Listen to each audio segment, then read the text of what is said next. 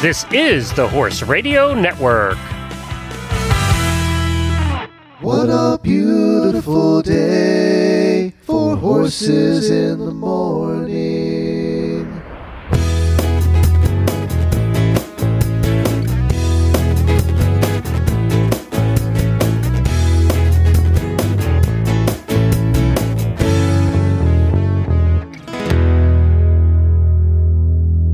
Well, good Thursday morning, everybody. I am Glenn the Geek from Ocala, Florida. And I'm Lisa Graham, coming to you from just outside Las Vegas, Nevada, where I'm on my way to the Young Living Draft Horse Extravaganza. You are listening to a special Draft Horse episode of Horses in the Morning on the Horse Radio Network, presented by the Draft Horse Journal for October 5th, 2017. This episode is brought to you by the 2018 World Clydesdale Show. Good morning, Heavy Horse World. Good morning. Wow, that's a pretty big butt. As I promised, we are going to have a class that is second to none. We are going to be bringing in the Clydesdales, the Belgians, and the Percherons in the arena. That's what I'm talking about. Ooh-oh, ooh-oh, ooh-oh. Well, thank you for joining us, everybody. As you notice, this show is not live, but we pre-recorded it because Lisa is on the road so much right now, and she just got to see something that I got to ask you about right away at the top of the show. You went through Vegas, I think, with your son, right? I did. We flew through Vegas during the night. It was a lot cheaper to fly through Vegas and head up to the Young Living show in Mona, Utah, but when you stop in Vegas, just if it's only for a couple hours, you have to take advantage of it. And you went to see the Pawn Stars place. Now, I've talked to other people that have gone to the Pawn Stars place. I want to hear your opinion. Well, I will be honest. To me, it's very disappointing. Number one, you don't ever see any of the stars that are on TV. You know, you don't see Chumley or the Boss, or you don't see any of them. It's extremely small. I mean, literally, maybe the size of 2 hotel rooms. It's very, very small. And the items that they have in there are so strange. You know, like I said, the paper mache frog or the hodgepodge paintings. You know, I don't know. I didn't see any of the fancy guns that they promote on the show. Or I didn't see a lot of the fancy pieces of history. It's a little disappointing to me, but that doesn't mean you can't stand out front and take your picture in front of it. Well, you know, everybody I've talked to that stopped there has said the exact same thing. Everybody. Yeah. So you're not the only one. And this is how small it is. When it is open in the middle of the day in its glory, there's a line to get in. Like you have to wait, like a line to ride, because only so many people will fit in it at one time. You think, though, with that the guard outside, and when 10 go in, yeah, you have to wait for 10 to come out, and it's you know, it's all made for TV. That's all I can say. They probably have a lot of and merchandise. It's not in the best part of town, right? They probably have a lot of merchandise for sale too. They sell a lot of what I would say like personal gain stuff. Pawn Star shot glasses, Pawn Star T-shirts, Pawn Star backpacks. You know, it's a tourist trap, but everybody wants to say they've been there, and they have life-size cutouts that you can go stand and take your picture with. So if you're trying to fool somebody, you could say yes, that you did stand by one of the people that are the stars. So they really don't care if anybody buys anything. Probably not. Probably not. But like I said, it's a unique place, and fortunately for us, we were flying through and driving through last night during the middle of the night. I think it was 3 or 4 this morning when we came through. So there wasn't a lot of people. So we stopped. We looked in the window. There was a couple guards in there looking out the window at us. But it was fun. I mean, it's one of those situations where you want to go there because it is a tourist trap, but there's really nothing in there that you need. And my son said, "Do we have anything with us we can pawn?" I said, "Nope, that's not going to happen." Well, is coming? It was a good time. It's one of those things you just got to do it, right?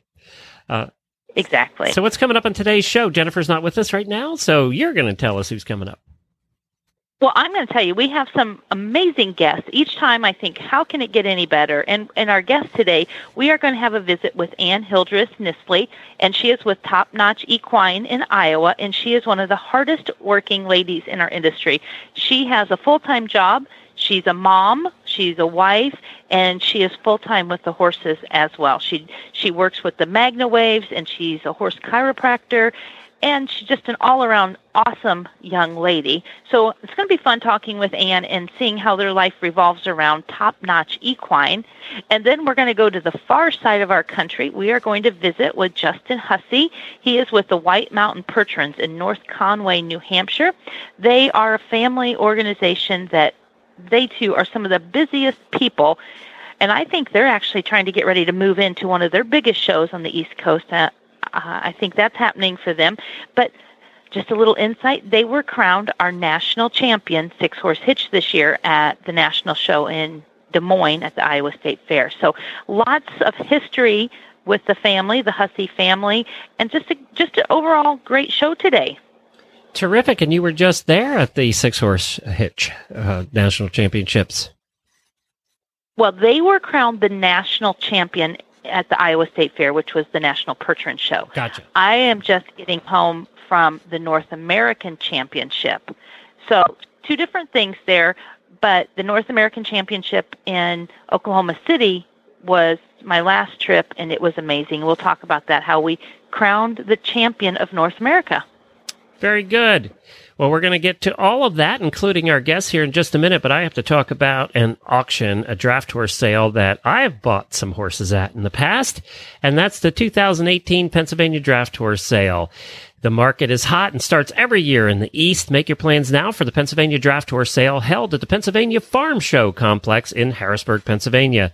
The 2018 dates will be January 16th and 17th, 200 to 250 head of above-average Belgian and Percheron draft horses are sold annually, with the occasional Clydesdale thrown in there just to make Lisa happy.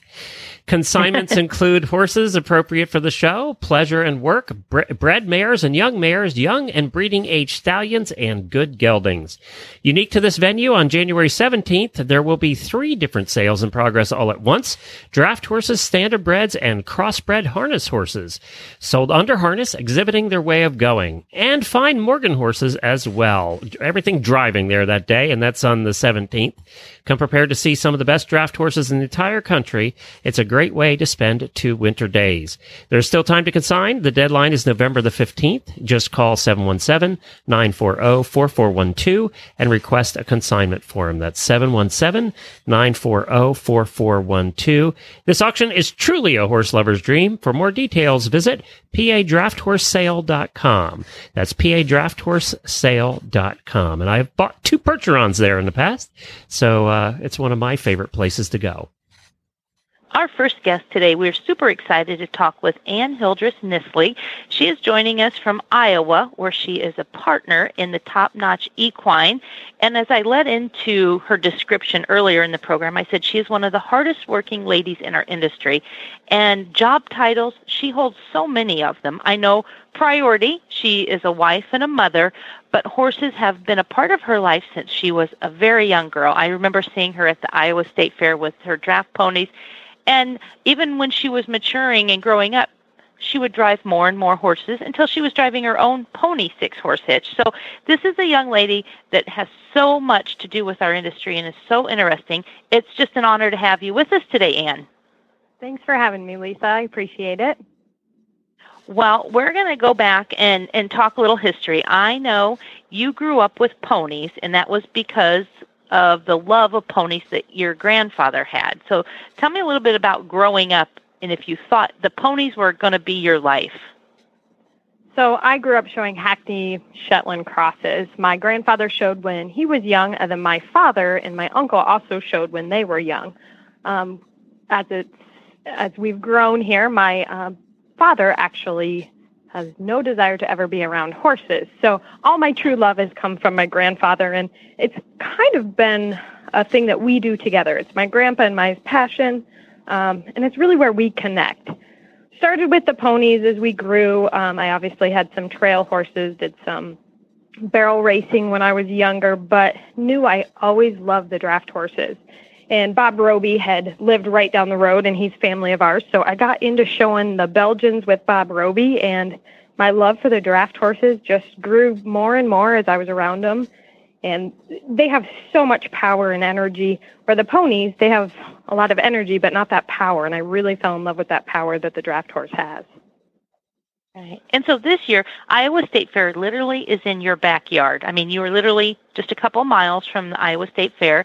So it's not uncommon for you to be working draft horses and ponies at the Iowa State Fair. Absolutely. So it's kind of a dream that we get to live 3 miles from the fairgrounds. Growing up, I've never missed an Iowa State Fair. My grandfather has taken us since we were babies. So being able to be that close to the fair has just been, it's been great for us as a family and for our clients, because we can run back and forth. We have people that lay over at our place. And not only with the horses, I work on a lot of cattle and pigs, sheep, and goats. So it's a great place to be when you're that close to the fairgrounds, and there's always something going on. Yes, absolutely. Well, we're gonna jump ahead a few years, and as you're working on horses and you're trying to make sure where your path is going in the future, you meet a handsome man that's working for Budweiser. I do. I met John quite a few years ago when he was working at Budweiser, and we had started as just good friends, and then I guess just reconnected, and it was kind of perfect as him working at Budweiser, and I was a nurse at the time, so I could travel and see him and work on the horses on the side. And now, I guess 5 years later, here we sit with 2 children and 14 acres. Well, you kind of seem to have it all, because your little girls are just beautiful. And I love to watch Gigi and Harper at the shows because, well, this year, as I'm announcing the class, and I believe it was the pony card or the pony team, and you had Gigi with you, and she was just sitting right by your side, and you could see the look in her eyes that she's going to be doing this. Someday you're going to be standing on the sideline watching her do this. We sure hope that's the case, Lisa. We can all hope that our kids love the horses. Sometimes we say we wish they didn't love the horses because we know it's going to cost us a lot of money. But at the end of the day, we know where she'll be when she's older, and that'll be sitting in our barn getting either a pony or a draft horse ready, or even she loves to barrel race. So who knows where Gigi's going to end up in this horse world. Oh my. Okay, well we're gonna talk now about your work with the horses. You went to school to be a horse chiropractic, and you went to the very famous Helen J. Woods Equine Therapy Program in British Columbia. You've been practicing about 7 years now. How has it changed from what you first learned when you were at the equine college to what you're doing now every day? And it be, as you said, a goat, a cow, or a horse? In the last 7 years, I never, ever thought that I would be working on horses that are worth so much value. And I mean that in a good way. I started out, when I got back from school, it was, I'm going to work on my ponies, and I'm going to work on my wiener dog, honestly. She had back issues. Never thought it would be a growing business. I thought, when I'm at shows, I can work on a few horses, pay for my trip to the show, just kind of make a hobby out of it. And the last 7 years, it has changed so much. I work on everything from a draft horse, a hackney pony, to a barrel racer, dressage, and I do a lot of race horses as well. So seeing the disciplines grow and change has been probably the most exciting for me. A lot of people don't believe in horse chiropractic. And so being able to show them the difference of before and after has really been my passion. And how can we make that animal feel the best possible they can? We can't fix everything. And I'm very honest when my clients, when they bring horses or cows or pigs to me, I can't fix everything, but hopefully together we can fix a lot of things. And so that's where we've also brought a vet into our clinic. Having a vet available for me, if I can't fix something or don't know what's going on, being able to use him as my expertise has really been helpful in our business thus far. Well, and this might be a silly question, but when a person goes to the chiropractor, first thing they do is get x-rays to see the lineup. Do you have x-ray machines big enough for horses? Is that a possibility, or is it more you use your hands and you feel to find where the problem is? As far as the chiropractic goes, the first thing I do when I see a horse is I watch their movement. I can tell a lot at movement. And then the next step is feeling their body for pressure points for muscle soreness. Muscle soreness tells us a lot about what's going on with any animal, people. So if I can identify where they're sore in their muscles, usually I can identify where they're going to be out chiropractically. As far as the x-rays go, x-rays don't tell me much unless I have a horse or an animal that has an injury where there's a lot of swelling there. I won't work on that until a vet has cleared them through an x-ray. Because if it's a broken bone, I don't want to injure that in any more way, shape, or form. So when I see an animal, I look at their movement and see how muscle sore they are. And then we develop our treatment plan around what we're seeing with those two aspects. I see. And I never realized, I know how close you are to the state fairgrounds, but I never realized how close you are to the racetrack in Des Moines either. So you do see a variety of sizes from, your Hackney crosses to the 2,000-pound draft horses to the 1,200-pound race horses. So there's quite a variance, but I'm assuming the technique is the same. Correct. The technique is the same. Some of what we change is our treatment options. For a racehorse that's racing back-to-back, so say they're going to race 1 week and 7 days later they're going to race. That's when we're going to see that horse more often because they're not being able to get the time for recovery that necessarily a barrel horse would get or even a draft horse because they have to run so back-to-back. So we really look at each horse in each discipline and see, okay, when do they need to perform at their highest level? And then we develop our treatment plan based on that. Okay. And then a few years ago, you added the MagnaWave to your rapport of working with the animals. Has that changed the way that you diagnose and treat and work on the horses? And I guess one question is, how do you convince an owner that the MagnaWave really does work, that they're not being treated with a gimmick or it's something that they're not going to see results with? In our industry, a lot of MagnaWave work is being done, but I also, in my travels, see a lot of people that think it's hocus pocus, it's not working. And how did adding that to your tools help you? So when we added the MagnaWave about 2 years ago, we got just what you're saying, Lisa. I'm not using that. That doesn't work. And it was showing the owners the difference in their horse. The MagnaWave was brought to me by a bunch of barrel racers who, if anyone knows barrel racers, they take very good care of their horses. And they all said, will you please get the MagnaWave? So we tried it for 3 months and said, okay, let's try this. We talked to some draft horse clients and said, if we get this machine, will you help support us for the first 3 months? Because it's not because it's huge. It's a huge investment. Yeah, it's a big investment, and being a small business, can we make a go of this? So we convinced a few people just to have some trust in us, and that's the biggest thing in the horse industry. You have to do right by your clients and build their trust, and that's what we've been able to do, thankfully, in the last 7 years, is we do right by our clients, and we explain what we're doing. So the MagnaWave, essentially, it's electrical magnetic stimulation that regenerates the blood flow in the circulation.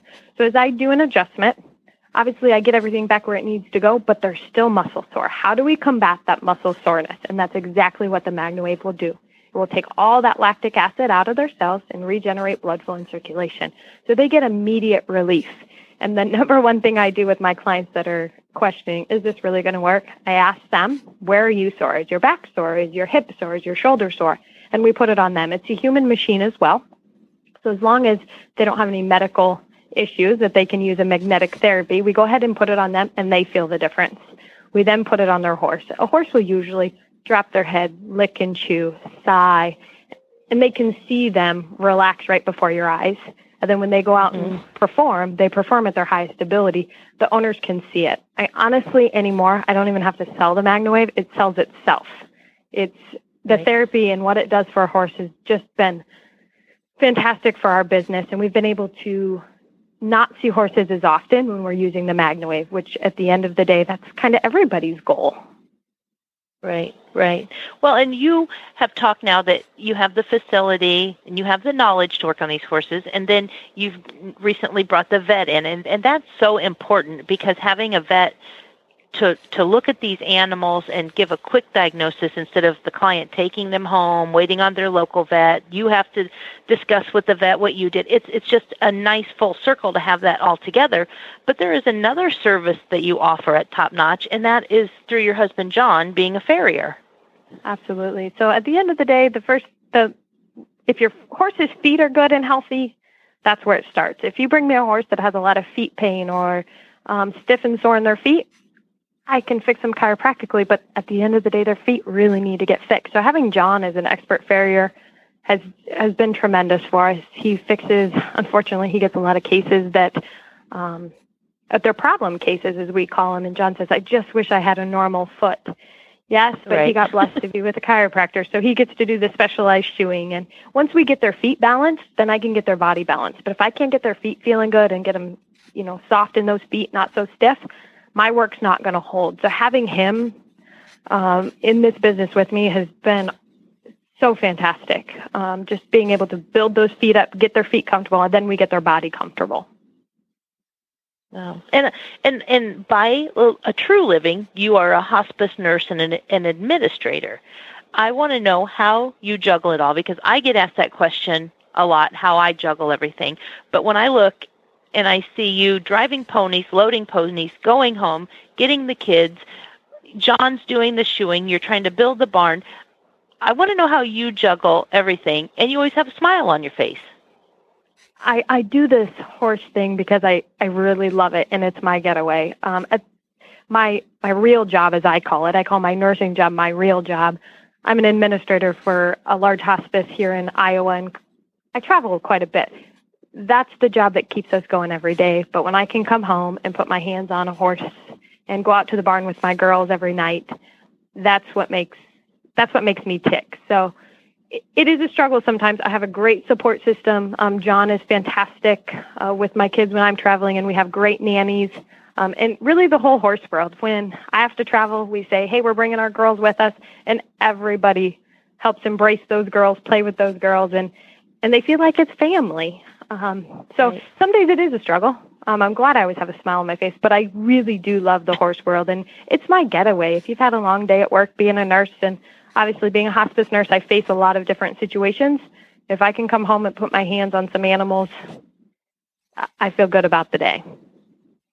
Well, and like I said, you're in the perfect location, and you actually can buzz back and forth from home to the Iowa State Fair when all the breeds are showing. And I know you're multi-talented, because last year you stepped in for me and drove a cart horse for us and won a class, took a national champion. And then this year I said, hey, can you drive that horse again? And you said, no, I'm working on some cattle, and it's a big deal for the state fair. And I have to laugh. Normal people wouldn't understand that, but we understand that you have to do what you have to do. And horses are a market, but tell us other markets, cattle. I guess we see cattle in a sense as just hamburger, if they're not top of the notch show. What are you doing to a cow to get it ready for the show ring? So I work on a lot of show cattle, and it's very similar to the horses as well. The movement, how they move, how they set their back. So as we're looking at cattle movement, if they hunch up in their back or don't move evenly, their front feet and their back feet are supposed to land in the exact same hole. So when the front foot goes forward, the back foot should land where the front foot just was. So if their hips are off, if they're not moving their back right, essentially they're not at their best ability to show. So I work on a lot of those show cows to get their back moving correctly and their legs moving correctly. And it's a great business to be in the sense horses start to slow down in the winter, and cattle shows start in the winter. So when my horses start to slow down in the late fall, my cattle are really starting to ramp up. So it's a great mirror to our business. We stay busy all year round because we're working on different species. The pigs are interesting. I'm not quite sure about them yet. But anymore, we do a lot of magna waving with the pigs, because the magna wave helps relieve the muscle tension. And if a pig gets really tense, and this is also, they tell me, I don't really know pigs. If they get tense and sore, then they can't move correctly. So we magna wave them, and they relax and they move more correct. So I guess I learned something new every day. It's just amazing that the pig exhibitors have come to this. I don't know. I guess in my sense, I could see this as a way of less drugs going into the animals, because if you're fixing the problem, you're not having to mask the problem. Absolutely. And And we see a lot of that. That's why we do a lot at the racetrack too, is racehorses, we can't use many drugs, even Banamine and Bute. If they're on anything, they have to call it, and they can't race if they're on those drugs. So using these different techniques to keep them comfortable has been a big part of their treatment plan. So tell me, if you take your MagnaWave or take your equipment on the road with you, how big of a job is that? The MagnaWave actually travels really well. So you can get it through security well, and it fits in the overhead bins of the plane. So it's super easy to travel, and it's funny, I know that, but as we travel this weekend, people are going to be asking for it. So it's easy to take with me, and then as far as the equipment I need, that's what's really great about my job. John has to bring a lot of tools and shoes and whatnot. I just really need my rubber mallet, my MagnaWave, and my brace. So I can travel anywhere without a lot of headache and be able to perform my job at ease, I guess you could say. Wow. Well, you are very talented, and as I said, it's always a pleasure to be around you because you truly have the passion where you want to help. And if anybody wants to follow up with you, tell us how we can find you and tell us about the Top Notch. I believe you have a website and Facebook, so how can we find you? We do. So we have a Facebook page. It's called Top Notch Equine /Hildreth Equine. And then our website is www.topnotchequine.net. And both of our phone numbers, myself and John's phone number, is on there. If you have any questions regarding chiropractic, farrier, MagnaWave, and we also sell some other supplements, Platinum Performance, Back on Track, and Healthy Coat, you can find our numbers on the website and give us a call or send us a message, and we will respond to you when we check them. We try to check them every day, but sometimes it does take us a few days. So give us a call if we haven't responded, and we'll get your questions answered. Well, and tell me, how long did it take you to come up with the name Top Notch Equine? Was that something that you both come together on, or was it a debate for a while? You know, John had always dreamed of having a farm called Top Notch Equine, and as soon as he said it, I thought, that's kind of fitting. And my mom is a graphic designer, so I said, hey, can you figure out a logo for us? And she made the logo, and it was like, yep, this is what we need to be called. So it's kind of stuck. It was all meant to be. It was. People have gotten to know us, and it's been a great 7 years. We hope it will continue, and we keep adding to our business. So hopefully in the next few years, we'll be adding some more services and some more therapy. And I guess we always say the sky's the limit in this horse world. We'll see how far we can take it. It sure is, and you have a beautiful facility, and you're very highly recommended by all that have used you. And it was fun having you on the show and getting to know about you and your history and your husband and your girls and everything that you have to offer. So we want to thank you for being on Horses in the Morning, and we look forward to seeing you. I will see you soon. All right, sounds good. Thanks so much, Lisa. America is once again hosting the greatest of events for the world's most popular draft horse. The World Percheron Congress is returning to Iowa on October 8th through the 13th of 2018 at the historic Iowa State Fairgrounds. The World Percheron Congress celebrates and honors the great breed's versatility, power, and intelligence. It will be a worldwide celebration with breed ambassadors coming from Colombia, South America, Australia, Great Britain, Italy, Germany, and the breed's homeland of France. The final evening will feature the second World Percheron Congress Drive for the Cure charity cart class in recognition of Breast Cancer Awareness Month. All the exhibitors will turn the Jacobson Center Arena pink and drive their carts to raise funds for the National Breast Cancer Foundation to aid in the fight against breast cancer. The Percheron Horse Association of America invites you and your family to come be a part of the largest gathering of Percheron draft horses anywhere, anytime. Expect to have a great time, be impressed, and even awed, and count on making memories that will last a lifetime. For more details and to buy your World Percheron Congress wear, visit us on the web at theworldpercheroncongress.us. That's worldpercheroncongress.us, and on Facebook at World Percheron Congress. Let's harness the excitement. Well, I was just listening to the commercial about the World Percheron Congress, which we're still going to try and get to next year. But the World Percheron Congress wear, I just saw a post on Facebook about you and that. Here I thought that you were the Clydesdale girl, but apparently you're going to be more than the Clydesdale girl now. I am. Was so honored today to be able to finally let everyone know that I am going to be carrying the World Percheron Congress merchandise. I'm going to be marketing it, selling it at different events, selling it through social media and online. It is going to be very similar to the Clydesdale store and more, but the World Percheron Congress store is going to have its own website. You can find items through that store or through the Percheron Association. It will all point you in the direction.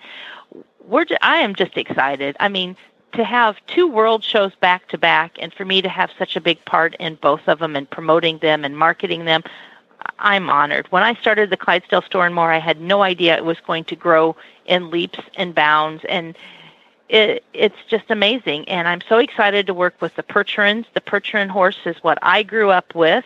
I've always had a passion. My son and I are members of the association. We're stablemates to help promote that Percheron Congress.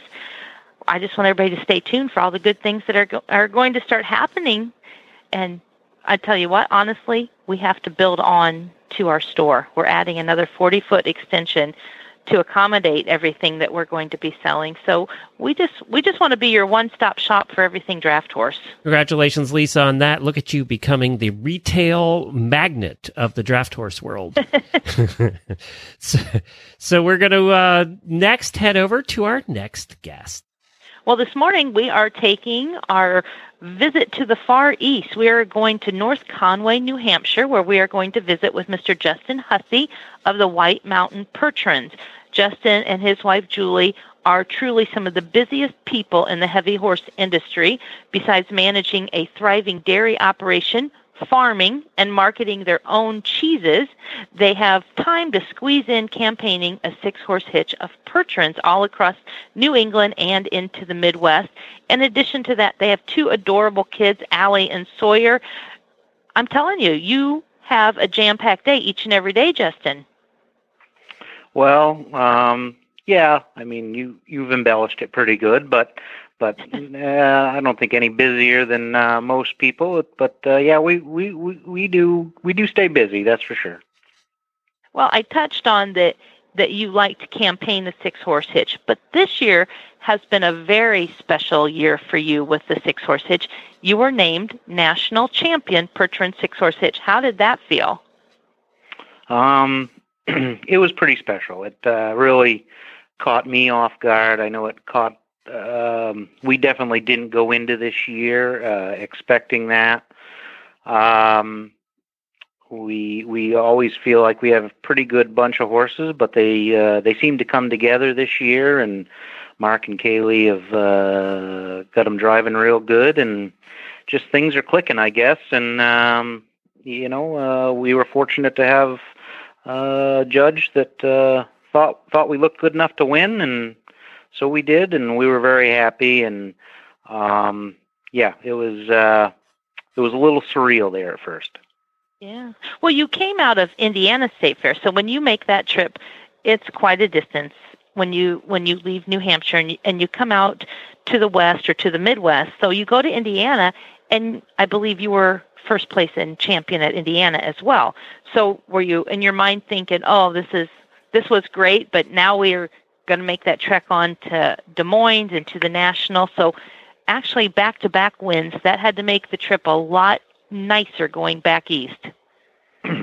It sure did. We've been going to Indiana for probably I'd say seven or 8 years in a row now, and definitely we'd never won there before, and it is, it's a trek because I usually have to go to Mark's, and then from Mark's we haul the horses down, and then of course out to Iowa and back. It's it makes it a lot easier when you win. Your ride home is definitely well worth it. Well, we're going to go back, and I know you were born with a passion for the horses, but we're going to go back to what I remember as the beginning, because for me, going to Ocala many, many years ago when they were having the Ocala Draft Horse Show, one of my favorite people to visit with and to watch drive was your grandfather. He was highly respected. He was known for showing the gray 6-horse hitch. And back when the grays weren't always the popular, he was a crowd favorite. He was such a sweet older man that he pulled that hat down over his head, and he was a stranger to nobody. He I'm assuming, was one that helped to build what your love and passion for these horses are today. Oh, for sure. I mean, we wouldn't be doing this if it wasn't for him. He's what got the ball rolling, and everybody will ask me how long have you been showing horses, and I always say since the day I was born, because that's how we remember how long we've been doing it. My grandfather bought his first 6 of gray horses the year I was born.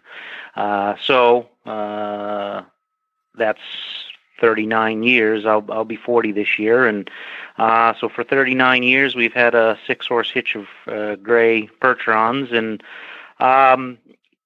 he started this. I think it was just a dream of his of having a hitch of horses.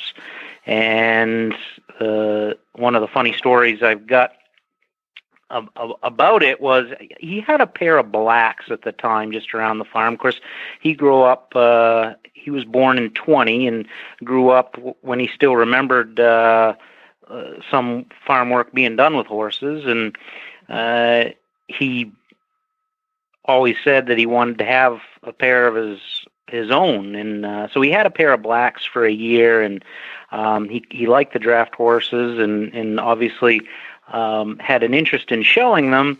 And a veterinary friend of his, or actually a couple colleagues of his, told him if he wanted to see a good draft horse show, he ought to go to the Winter Royal in Canada.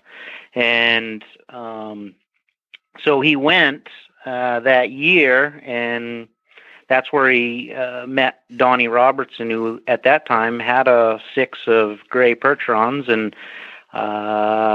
they were competing there, and my grandfather made the deal right there to buy them. And he jumped into it both feet pretty quick.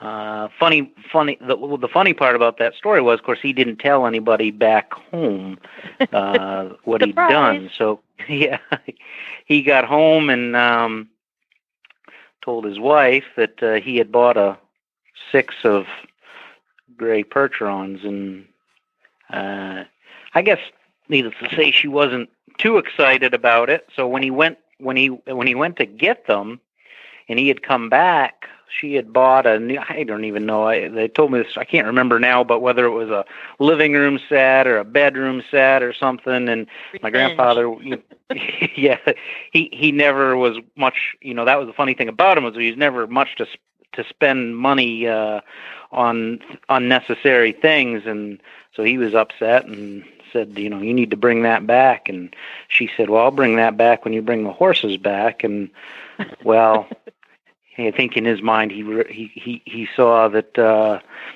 maybe he'd spent a little bit more than she had, so probably just let that one go. Yeah, so, I would say. He that was one thing, and one thing about him, I think growing up in the Depression, he was always, conscious of not spending a lot of money, and sometimes I think he felt guilty in the fact that he'd spent this kind of money on horses, and he deserved it. Nobody worked harder. No one that I've known has ever worked harder in their life to be where they were. But he wasn't one to want to show that off. Right. Now, I have to ask, because I guess I never knew what he did for a living, but we all called him Doc Hussey. I mean, it was always Doc. Was he a doctor of some sort, or was that a nickname that stuck with him? Oh, no, he was a veterinarian. He was a veterinarian. I never knew what he did. I just knew he was always Doc Hussey. Yep. No, he was a veterinarian. He graduated from Michigan State University, which is where he met, which I guess is kind of the ironic thing that we work with Mark and Kaylee out of Michigan, is when he was born in Maine, grew up in Maine, and then after the service, World War II, he got accepted to veterinary college at Michigan State, and he graduated there and didn't move back until 52 to start his practice back here in North Conway. And so he always told me growing up, there was two things he wanted to do: have a dairy farm and be a veterinarian, and he did both. He was always one to, he never liked to do things in a small way. Everything was a big way. You know, he had a veterinary practice, and then he had to have two veterinary practices, one in another town, and in '60, he bought 20 cows and rented a farm, not where we are now, but up the road, and but that wasn't quite probably large scale enough for him, because in '65 he bought this farm, and then he grew to, in the '80s, he was the largest dairy farm in the state of New Hampshire. So he was always growing. Then, you know, he better. had Morgans before Percherons. Actually, he was in Morgans, and then he got into the draft horses. I guess maybe just bigger, better. I don't know what the thought process was there, but that truly was his passion. That was the only time he ever got away to do stuff that he really enjoyed. And it wasn't so much the competition, I think. I think it was the people that he showed with. And, you know, just getting to...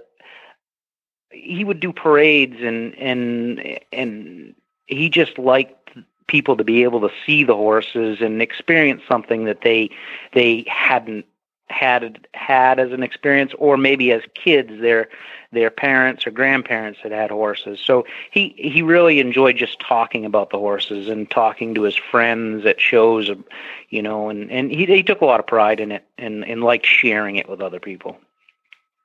Now, I know you and your wife Julie and your family, you live on the family farm. Does it look today like it did back when he was in the heyday? Or has it changed, new buildings, or what is the building structures? Is it still how he left it? Pretty much. I mean, we've made some improvements. We didn't buy the farm from my uncle until 4 years ago now. So for the most part, it still very much resembles what he had built here. We've just made some kind of modern improvements, and as any business is, there's a lot more stuff that we could do, and as time and money allows, we'd like to make some more improvements. But to drive by it quick, most people wouldn't notice any different from what he had left here. He was always a forward thinker and built things to last, and so it has stood the test of time, I guess you could say, and that's a tribute to his forward thinking. Well, I was always curious. I knew your grandfather watched him show. I see you and your family showing. Did that horse bug skip a generation with your parents? Are they horsey at all, or is that something they're not interested in? You kind of jumped in at the deep end because you started, as you said, when you were very young, but are your parents or siblings as involved as you? No. Well, my mom has always had horses. She's that's actually how my mom and dad met, because my mom got together with my dad before my grandfather had the draft horses. He had Morgans, and then my mom showed Morgans as well. So that's how they made the connection there years ago. My dad, he wasn't really his hobby, but he worked for my grandfather, worked with him here at the farm, so he was involved, kind of behind the scenes kind of guy, almost if you wanted to compare it to NASCAR, it'd almost be kind of a crew chief. He didn't really care about driving or showing, but he'd go to shows and help us, always drive the semi, and clean harness and harness horses and clean stalls, and he was the one to do that type of stuff. But as far as being involved with showing, he wasn't. That wasn't his passion. My mom likes the draft horses, and she still does have horses, but she's definitely an animal lover, but never the bug to show draft horses. No, I don't know. Growing up, I spent a lot of time with my grandfather, and he would be one to just hop in the car and go. Someone would call him and say they had a gray horse that he might be interested in, and he'd call me. I remember when I was in college, I'd get a phone call and say, "What are you doing this weekend?" I don't know. He says, "You want to go look at a horse with me?" And Christ, we might be headed to Ohio or Canada or what. It was nothing for him. Just hop in the car and we'll just go look. He was just looking for someone to go with him. So I enjoyed that. I spent a lot of time with him, and I guess that's probably where I got the passion for it. And it seems now that your kids are taking an active interest in the horses. I see them riding with you on the wagon or riding with Mark, and I believe you're now getting to that stage where you're going to have junior drivers. Yeah, they started driving probably 2 or 3 years ago now. They enjoy it. Allie really enjoys it, my daughter. She's actually spent time in the summer out with Mark and Kaylee. We call it Hostetler camp.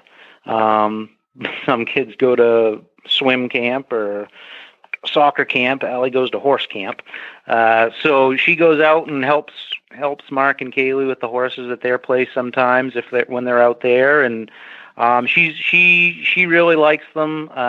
Sawyer likes driving too, but of course he's a boy, so he likes sports and video games and all that good. The horses. But he does like the horses, and he does enjoy driving. I'm glad that we can give them the opportunity to be involved with the horses. I always, growing up, felt like I was about the luckiest person I knew because of everything I got to do.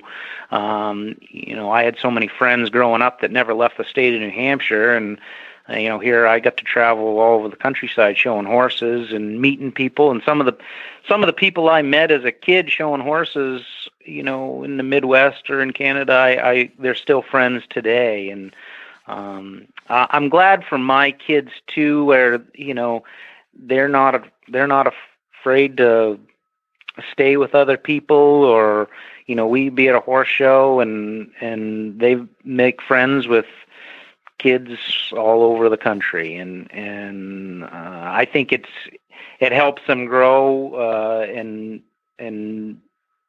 learn responsibility, knowing what we have to do to get ready for a show, and the winning and the losing. I could see that firsthand this last year. Both my kids are quite active in sporting events, and some kids that they play with, when they lose, they're a mess, and you see them crying and just don't handle it well. And I think I really attribute a lot of the show and horses where, yes, we've done very well this year, but we're not usually the ones winning classes where we go, and so they understand that it's not easy to win, and you take the good with the bad. Yeah, that and you don't win. You pick up the pieces and you learn from it and you move on to the next day. So I always say with my son too, there is no better industry to raise children in, because you're a big family, and whether you live on the East Coast, the West Coast, or in the Midwest, you do see people more often than you think you do. And those friendships at that age that they build, like I love watching your kids at Iowa State Fair. They're hanging around with the Zubrod kids, and they're running around over here and meeting Clydesdale friends, or it's a great combination of horses and kids and good families that watch out for each other. For sure. And they, and you don't have to. That's the nice thing is you don't have. I feel like you don't have to worry about them. When we're at a show and we say, okay, just don't leave the barn, but you could be walking around and see somebody. Hey, you seen Sawyer? You seen Allie? Yeah, they're over there with them playing. So you don't worry about them. And if there's a problem, they can feel comfortable to go see one of these other families. And it definitely. It's definitely a good environment to raise kids in. And I want to get to this too. We have mentioned a few times Mark and Kaylee in our talk this morning, but when it comes to showing the horses, you have a unique sort of horse partnership with Mark and Kaylee Hostetler. They live in Burlington, Michigan. Tell us about this arrangement and how it works being so far apart. Well, I'll be the first to say we wouldn't be where we are if it wasn't for Mark and Kaylee. I mean, they do all the hard work. They've brought these. I feel these average, sometimes misfit horses together and made a competitive 6-horse hitch. It's their hard work and sweat that has really brought this together. We met Mark, 2009, I believe. He was looking to start shoeing on his own and was looking for some clients, and he was looking to get some out here on the East Coast, which was good because we really kind of have a deficit out here as far as having people that know how to shoe a show horse. Or a show draft horse, I should say. And so that's how we met. And the funny story about that was he was out shoeing the horses out here, and he says, "You want to hook some teams?" And I said, "Yeah, let's hook some teams." So he shot them. We hooked some teams, and we were standing in the barn. And I guess it was 2010. I think was the first spring he started. We met him in 2009, but 2010 he started with us, and he asked me. He says, "You ever thought about going to the Des Moines Congress this year?" And I said, we thought about it, but I don't know if we're good enough, and I just don't know how we do it, to help to get that done. And he said, "I think you got some decent horses." He says, "Mark, Kaylee and I might be able to help you." And there we go. From there it started, and we've been doing it that way ever since. We usually we'll bring the horses out. He'll plate them out here, and we'll drive them for a bit out here. Then we bring them out to their place, and it really works a lot better. It's a lot easier on the horses too, because they're a lot closer to the Midwest shows and some of the bigger shows we like to compete at. So we leave the truck and trailer and horses right out there, and gives us a more central location, and we then just me and Julie and the kids have to travel back and forth, and then so we'll work out of that barn, and then in the fall we'll work our way back out here and show at some of these shows we do in the East in the fall, and actually we're going to go back to the Great Lakes show this fall, and I guess they're going to stay out there this winter. The plan is we're going to go to Loveland and Denver this year, I guess. In addition to horses, we have to briefly talk about you and Julie running your dairy operation. And then involved with the dairy, you've now gone into the cheese business. And I know this year at the Iowa State Fair, I said, how do you want your hitch announced? Because you have used that bringing together the cheese and the horses to have different names, but now you are going, when you're at the shows this year, you were the white cheese hitch. So how did that come about, and how is the cheese business helping to keep the horses going? Well, we yeah. So we're Nautaville Farms is our farm name right here, is the dairy farm. And then we had started 4 or 5 years ago bringing some of our milk to a plant that was processing cheese for us, and we came. Of course, we're right in the White Mountain National Forest here, or right in the valley of the White Mountains. Right, we're probably a half an hour, 45 minutes from Mount Washington, which is the tallest mountain in the east. So it just seemed fitting that we named we were just trying to come up with a name for the cheese company, and so we named it the White Mountain Cheese Company. And then just to help with that, we just started calling the horses White Mountain Percherons, and had a new logo made. So we're still Nautaville Farms as a blanket farm, but we just kind of want to differentiate the horses a little bit from just the plain old dairy farms. So we were having cheese made for us, and then that company stopped making cheese for any outside farms. So we're in the process now of trying to put in a farmstead cheese plant right here at the dairy farm ourselves, so that in the future we can. Right? What's that? Like you were busy before. Well, it's just for anybody that knows the dairy industry. The dairy industry is as far as a wholesale business, it's just tough to make ends meet, and unless you want to milk thousands of cows, it's a struggle, and we really don't have a desire to be that big. And my wife likes, she likes knowing all the cows and like just having that kind of more personal contact with all our animals. And so one way, where we're in a tourist area here, one way we feel that we could really take advantage of that is to have a kind of a plant right here on the farm that people could tour and see the horses and see the cows and see the land. And our area here in our county, there's only 2 dairy farms left, and so that kind of heads to a different part of our feeling here at the farm is we need to be educators in agriculture. So many of my kids' friends in school, they don't know where their food comes from. They don't know where their milk and cheese comes from.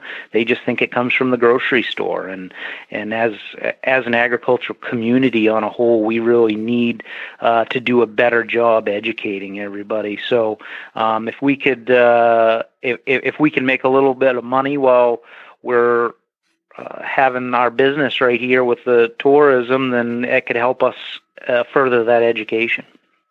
Well, and I have to ask one question before we go, and this has been a funny one. For many years, I've been your announcer, and when your farm name was Nautaville, I could never figure out where that came from. And one time, you had said to me, this is how you pronounce it. It's Nautaville. And I laughed, but where did the word Nautaville come from? Well, like I had said before, we are dairying here in a highly tourist area. It's probably the largest area for tourism in our state. And a lot of the visitors here are from Boston or New York City or populated areas that don't see a lot of farms. Well, anyways, we raise our calves in hutches. Well, everybody saw these hutches by the road, or a lot of these people that would drive by, because our farm is right on a highly traveled road, and they thought we were raising veal calves. And not that there's anything wrong with that, but some people didn't like that idea. And so we had a lot of people stop and ask, "Are these veal calves? We feel so bad for them." Like, no, they're just they're dairy calves, and they'll be milking someday when they get older. And one of my best friends here in town has a tire business, and he would be up at the farm visiting, and he says, "Man, how many people stop and ask you that?" And I said, "Oh, a lot." And he says, "You must get sick of saying you're not a veal farm." And I said, "Yeah, I say it a lot." And at that point, we had just gotten going, and we didn't have a name for our business yet. And we had one of our trucks down there for service, and he just wrote on the bill for the customer, "Not a veal farm." And so it just, ever since then, it's stuck. And we just changed the letters a little bit, and so that's where it came from. It is what it sounds. Everybody says, "How do you pronounce that?" I said, just as it sounds. I just thank you for being a part of our show today and giving us a look. Shipshewana Harness and Supplies in the heart of draft horse country in Shipshewana, Indiana is your source for everything draft horse. Their large inventory of in-house crafted harness, halters, and show bridles, showtime blankets, sweats, wagons, and carts, horse care products, and even shoeing supplies will fill the needs of the heavy horse hobbyist, the horse farmer, the heavy horse exhibitor, and the horse pulling competitor. You can find them online at ShipsheWanaHarness.com, as well as on Facebook at Shipshewana Harness, or you can give them a call at 260-768-7254. Just ask for Bob. Shipshewana Harness and Supplies, your source for everything draft horse.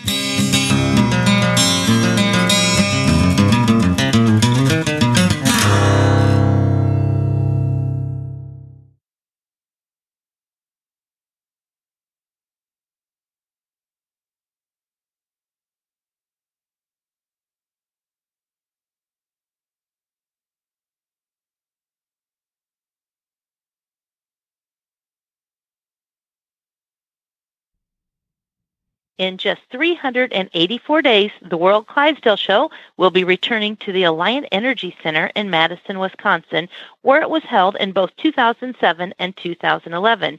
Held every 4 years, the World Clydesdale Show, powered by the Chesapeake Bay Petroleum, is the crown jewel competition of the Clydesdale breed. The size, expect nothing but the biggest. The quality, unmatched. And the beauty, nothing to compare. Madison is a great city to embrace the 2018 World Clydesdale Show, with camping on-site and hotels within walking distance of the facility. More than 600 Clydesdales will be on hand at the latest state-of-the-art facility, totaling 290,000 square feet of indoor space. The World Clydesdale Show is proud to welcome Chesapeake Petroleum as their official title sponsor. And does it ever mean great things for the Clydesdales? We are excited to announce that an additional $50,000, I did say $50,000, in premiums have been pledged by Chesapeake Petroleum's Victoria McCullough. The breed's best will be on hand vying for these premiums in well over 100 classes. Stay tuned as more World Clydesdale Show details are confirmed and announced. We have an official site that is www.worldclydesdaleshow.com. It carries all the sponsorship information and opportunities, volunteer forms, vendor forms, and more. This website will be enhanced with updates in the coming months and right up until the World Show in 2018. Mark your calendars for October 24th through the 28th of 2018. Make your plans, set your goals, and join us in Madison for that World Clydesdale Show. Very good. Well, we got a lot of shows coming up, a lot of things that are being planned for 2018. It's going to be a fun year in the draft horse world, but there's some that are coming up right this month in October. So let's hear about those. Right, all across this great country. October 6th and 7th is the Tulsa State Fair Draft Horse Show. That's in Tulsa, Oklahoma. October 6th and 7th, a Colorado Draft Horse and Equipment Auction in Brighton, Colorado. October 8th and 9th, Rockton World's Fair, the Heavy Horse Show in Rockton, Ontario, Canada. October 9th through the 14th, the Mid-America Fall Draft Horse and Carriage Sale in Mount Hope, and that is in Ohio.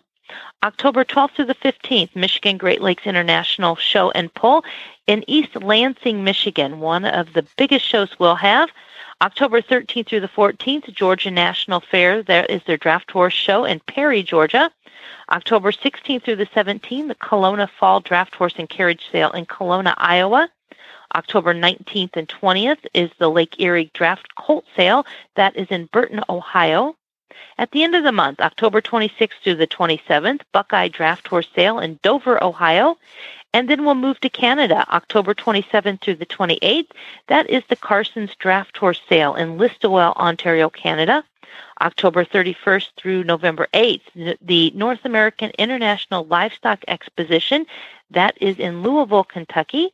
And October 31st through November 3rd, the Topeka Fall Draft Horse Carriage and Equipment Sale in Topeka, Indiana. And we're working now that Young Living Draft Horse Extravaganza. We have lots of great things. In fact, going back to your neighborhood in Harrisburg next week, which will be the start of the Keystone International Livestock Show.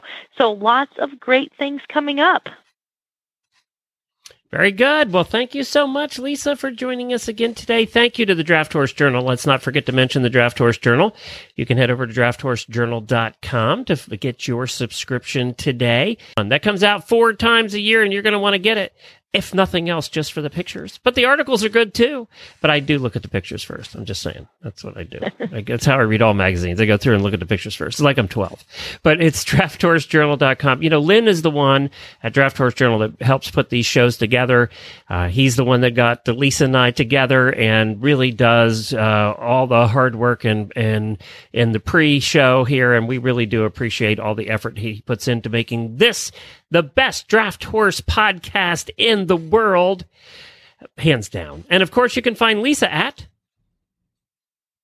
the ClydesdaleStoreandMore.com or on Facebook at the Clydesdale Store and More. And we'll be back tomorrow. Now, we're going to have another recorded episode for you tomorrow. There will not be live tomorrow as well. So they're out here working on our internet lines, and we're not sure that we could stay live anyway. So that's what's happening.